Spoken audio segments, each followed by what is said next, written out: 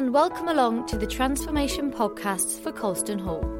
I'm Harriet Robinson, a Bristol local, journalist and massive music fan. If you're from the region, you're almost certainly aware that one of the biggest refurbs in Bristol's history is taking place right now. With a budget of £48.8 million, it's the largest arts capital programme ever to take place in the southwest. But modernisation doesn't end with bricks and mortar. There's an entire philosophy at play here, informing complicated decisions and propelling this ambitious project forwards. And here we're going to take a look at the most complicated, complex and controversial of all the decisions so far. Any discussion about name and branding also leads to discussions about culture and values, and I think that's the journey everyone's on now, and that values and culture is actually probably more important than the name. The Pineapple Project is drawing upon history to acknowledge Edward Colston, but see what's happening now as well, and see how we can be more inclusive in today's society. This is not the way that we want to present ourselves, it's not the way Bristol should be seen. So therefore, my announcement today to you is that we will, in 2020, reopen with a new name. Louise Mitchell, Chief Exec of Bristol Music Trust, the charity that runs Colston Hall, speaking in April last year. The renaming of the venue, ending its perceived association with the Royal African Company slave trader Edward Colston, made an impact across the world. The new direction has been welcomed by many as progress when it comes to how we commemorate colonial figures. For others, it's an attempt to airbrush the past. In this podcast, we'll discover more about the impact of this landmark change and what it means for the future of the hall.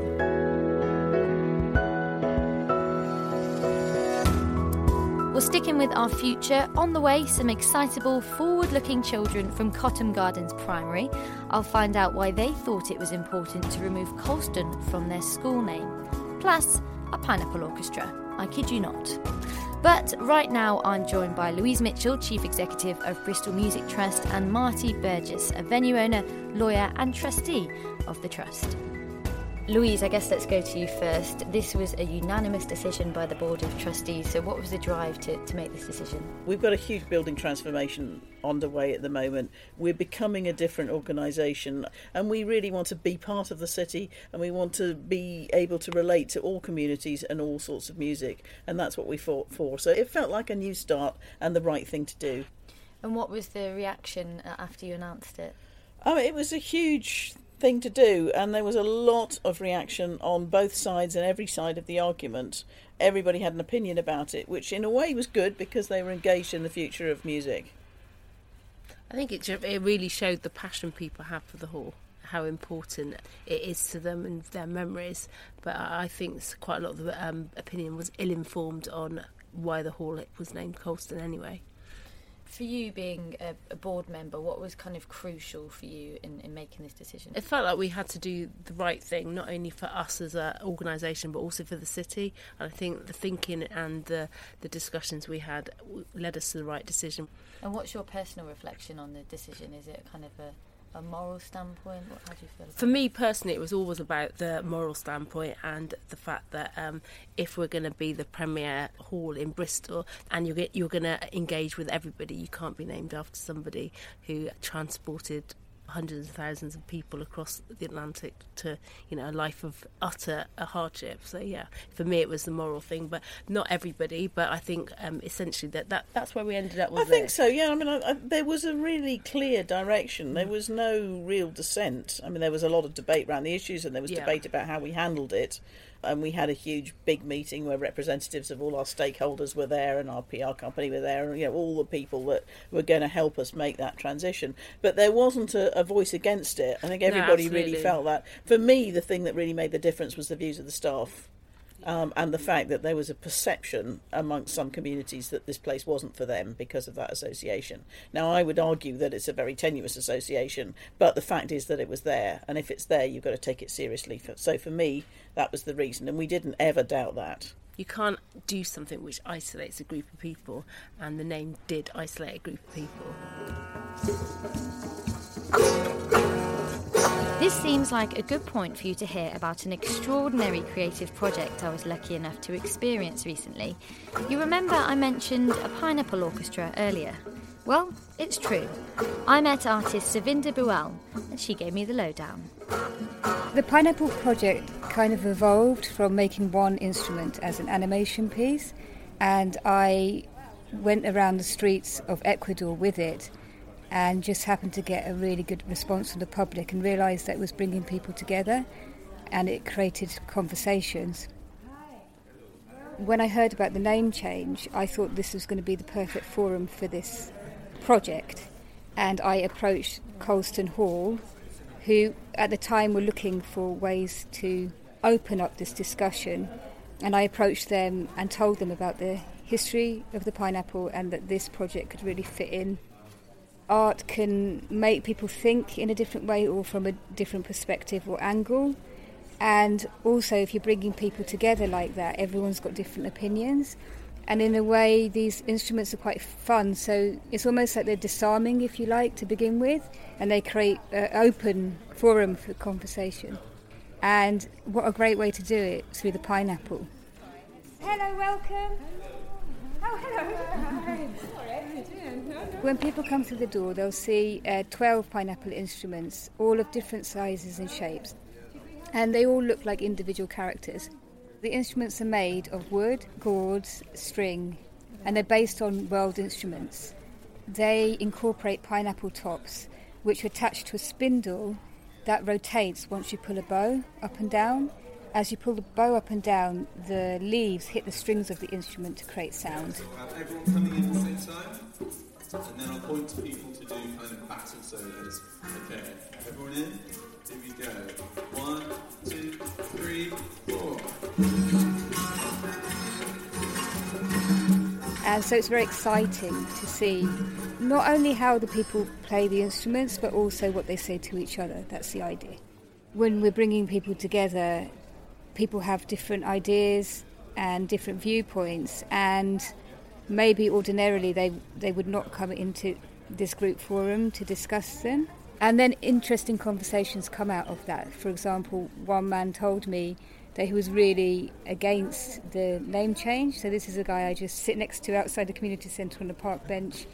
His viewpoint was that he wanted the original name to stay so that people would acknowledge slavery in times to come, whereas to change that name would, for him, almost cover up the fact that it ever happened. If it wasn't for the Pineapple Project, I would not be having this conversation with somebody on a bench, and therefore they then get to have a voice in this discussion too, through the project. The Pineapple Project engages with new audiences in terms of not everybody who's coming to this project has been here before. They may know about Colston Hall, but not everyone has come through the doors. So when they come here, what I'm hoping is that they get a feeling of ownership over the space, and hopefully then that they'll feel more comfortable to come to a place like Colston Hall. The Pineapple Project is drawing upon history to think of how we can be inclusive in society today and acknowledge that history of Edward Colston, and then see how we can address things now, because still now in 2018 there's a lot of things to be addressed. Great stuff from Savinda Buell. Now I'm still with Louise Mitchell, Chief Exec of Bristol Music Trust, and Marty Burgess, Bristol lawyer and trustee of the same charity. Do you think that taking the reference to Colston out of it completely can be seen as whitewashing? There's two kind of urban myths that come up on my desk almost every day. One is that we're trying to whitewash history and that's an evil thing to do. And B is that we're turning our back on someone that was a benefactor for our organisation. And neither of those are true.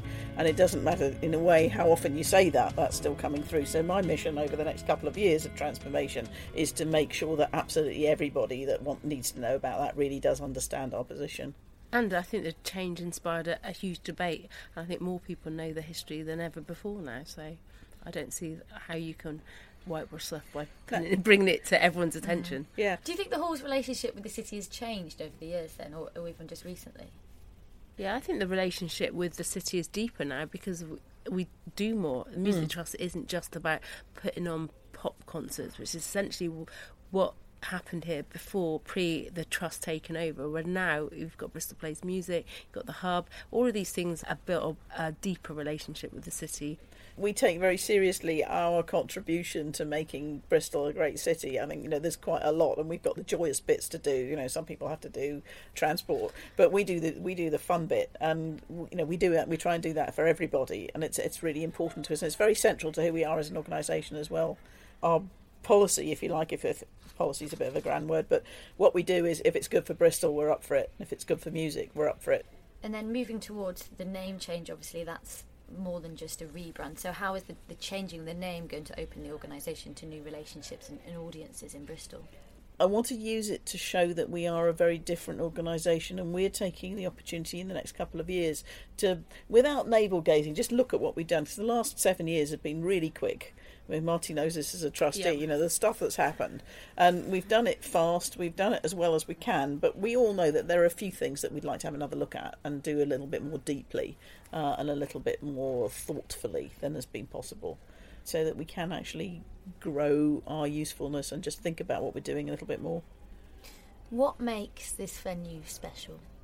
For me, it's the memories, because every time I walk in and go in, I get another memory of something else happened here. For me, that's me personally. And when we came to the Limbic show, I was really emotional just seeing footage of concerts that I just heard about, which kind of like the myths that so-and-so played here, but actually seeing it. And there was a moment when they had the clip of Bob Marley, and my mum and dad remember that. And that actually, I don't know, some sort of transferred emotional thing from them. So I think for me, that's it. It's about, if you're a concert hall in a city, everyone who lives here will have some connection with it, or everyone who lives here should have some connection with it. So for me, that's what it's about.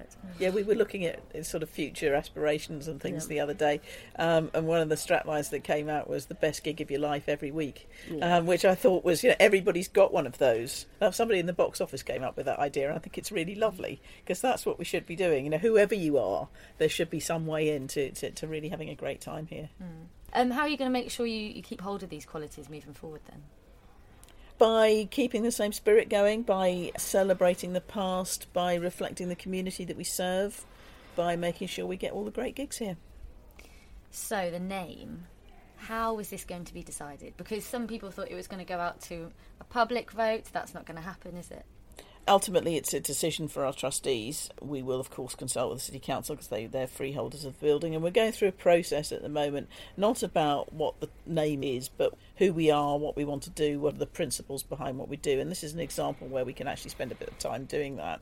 Yeah, I think that any discussion about name and branding also leads to discussions about culture and values, and I think that's the journey what everyone's on now, and that values and culture is actually probably more important than the name. I think so, yeah. I mean, it's the name of a concert building. It's important, but it's not actually the essence of it. The essence of it is the work we do and who we think we are and what our contribution to society is. And, for those of us who are really passionate about it, how music can change lives, and that's what we're for. We have to have something to call it, and we will have. Are we going to find out the name when the hall reopens? About a year from now, possibly, at the latest, at the beginning of 2020. Everyone will be passionate about it, and everyone will have an opinion. Yeah, they will. Which will be great marketing. It will, and in a way I'd like to get that over with before we then do the look at what you've got, this fantastic building, and this is what we're going to do in it, because it's not about the building, it's about what it gives to the city. It's going to be a while before we find out what the venue will be called when it reopens in 2020, but already the decision is having an impact across the city. One primary school has become another institution to change its name.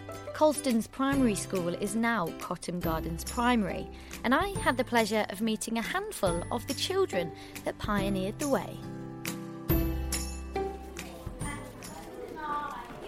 Hi, I'm Syra. Hi, I am Aaron. Hi, I'm Matthew. In class we talked about Colston Edward's wife and children, and when he was born and when he died. I remember learning about how Edward Colston had slave traded and built loads of schools and hospitals in Bristol, and about when he nearly died but the dolphin saved him. And I remember the vote when we are voting to change the name. So most people voted to change the name, but some people voted not to. So the vote was won by the people who wanted to change the name. I voted yes because we were showing other people in this country that we are supporting somebody bad, so we should have changed the name. So we're supporting something good. I voted to not change the school because what if people wanted to go to Colston Primary School but they changed the name so they couldn't find it, and plus it would change history. I think it was important to change the name because he was like a slave trader and he traded like coins and like money to get slaves, and that's a bad thing. It was important to change the name because everybody maybe wanted to change the name, and nobody liked Edward Colston because he was a slavery. I'm proud of my school because you can learn loads of things and go to fun school trips. I am proud of my school because they were the trailblazers to be the first to change their name.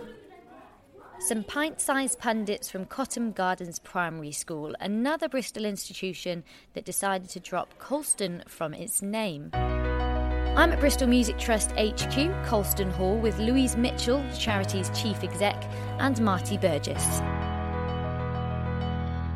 What does the name change mean for the future of this venue? I think it means a new start. Those of us that have been working on getting the money together and getting the political will together to give Bristol a concert building that's fit for purpose, it's been a long haul, so it's really, really exciting. Yeah, that's what I think. It's like a watershed moment, not only for the hall, for the city as well. Thank you very much, Marty, and thank you to you, Louise.